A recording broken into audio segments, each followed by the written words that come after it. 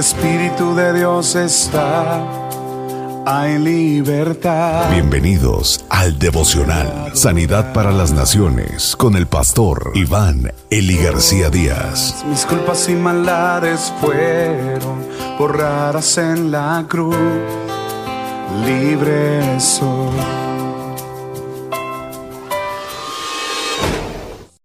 La justicia del Señor. El Señor provoca a Faraón para destruirlo y para que los egipcios sepan que solo Jehová es Dios. Éxodo capítulo 14, versículo 1 al 14. Y el Señor habló a Moisés diciendo: Di a los hijos de Israel que den la vuelta y acampen delante de Pi-Hahirot, entre Migdol y el mar. Acamparéis frente a Baal-Zephón, en el lado opuesto junto al mar.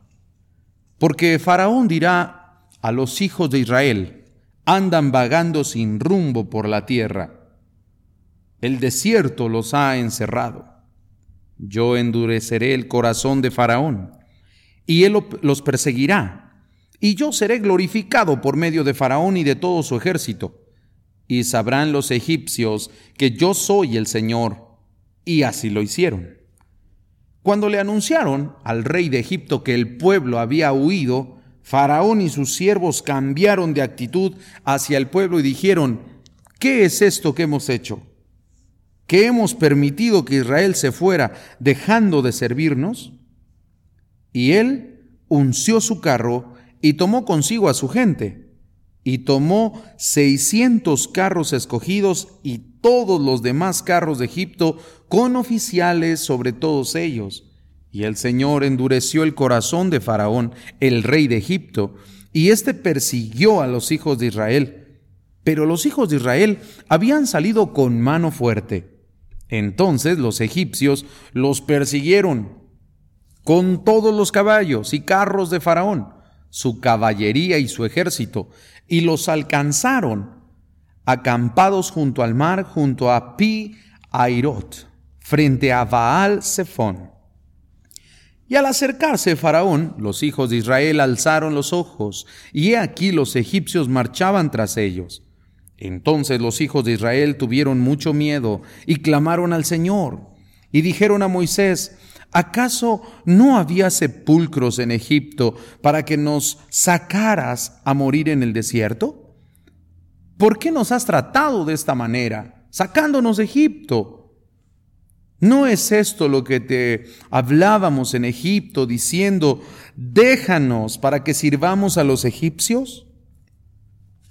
Porque mejor nos hubiera sido servir a los egipcios que morir en el desierto. Pero Moisés dijo al pueblo: no temáis, estad firmes y ved la salvación que el Señor hará hoy por vosotros. Porque los egipcios a quienes habéis visto hoy, no los volveréis a ver jamás. El Señor peleará por vosotros, mientras vosotros os quedáis callados. Entonces dijo el Señor a Moisés: ¿por qué clamas a mí? Di a los hijos de Israel que se pongan en marcha. La justicia del Señor. Nos puede resultar chocante que Dios haya provocado a Faraón a perseguir a los hebreos con el propósito de destruirlo. Solo debemos de voltear a ver los capítulos 1 y 2 del Éxodo para poder comprender el contexto en el que Dios está actuando. Faraón maltrató a todo el pueblo de Dios. Ordenó ahogar a sus hijos en el río Nilo. Y en este versículo 4 tenemos la motivación del Señor, que los egipcios conozcan que el Señor es el Dios verdadero. Esto es lo que motiva a Dios. Las 10 plagas que desarmaron económicamente a los egipcios fueron dirigidas a los dioses que ellos adoraban. Faraón era considerado un dios, y a lo largo del relato fue una lucha entre dioses egipcios y el verdadero Dios. Ahora es Dios quien va a derrotar definitivamente a Faraón en el Mar Rojo. Los egipcios comprenderán que solamente existe un único Dios, verdadero y poderoso. El Señor preparó el escenario para poder destruir definitivamente a Faraón y a su poderoso ejército. Así como Él ahogó a los niños, Él y su ejército sufrirían esa misma muerte. Moisés, los líderes y el pueblo en general estaban contentos con estar libres y estaban ellos camino a la tierra prometida, pero el Señor todavía no había terminado su obra contra Faraón. Muchas veces nosotros no entendemos por qué las pruebas, por qué las persecuciones, pero el Señor tiene un propósito, hermanos, y nada, absolutamente nada, escapa de su control. Dios es un Dios justo, y aquel que la buena obra empezó es fiel para terminarla. ¿Cómo has reaccionado ante las injusticias de la gente malvada? ¿Has clamado al Señor que Él intervenga, que Él interceda? ¿Te has tomado el tiempo para esperar en el juicio del Señor o tú has tomado la justicia en tus manos? ¿Te has vengado de esas personas que han hecho mal por tu propia cuenta? Dios es justo. A veces Él tarda para ejecutar el juicio, pero lo lleva a cabo. Podemos confiar en su justicia, que es mucho mejor que la nuestra. Nuestra justicia ni nuestro enojo obra la justicia de Dios. Oremos. Señor, ayúdame. Ayúdame a descansar en tu justicia. Sé que siempre llega a tiempo, en el momento indicado. A veces he querido verte actuar antes de tiempo, Señor, pero eso no me toca a mí determinarlo. Eso te toca a ti.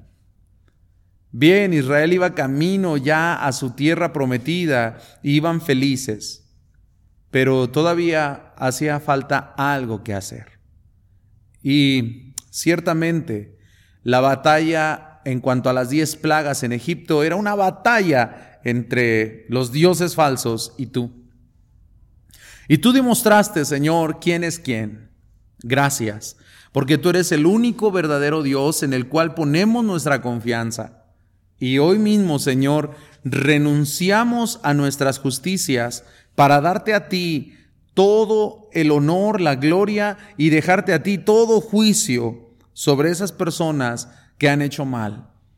Ten misericordia de ellos, Señor, y trata con ellos conforme a tu justicia. Gracias, Señor, en el nombre de Jesús. Amén. Donde el Espíritu de Dios está, hay libertad. Muchas gracias por escuchar el devocional de la Iglesia Cristiana Sanidad para las Naciones. Te invitamos a que te unas al trabajo misionero Sembrando Económica para la obra del Señor. Ponte en contacto con nosotros al teléfono 55 346 96 754. Perdonado soy, solo por tu amor, no hay más condenación.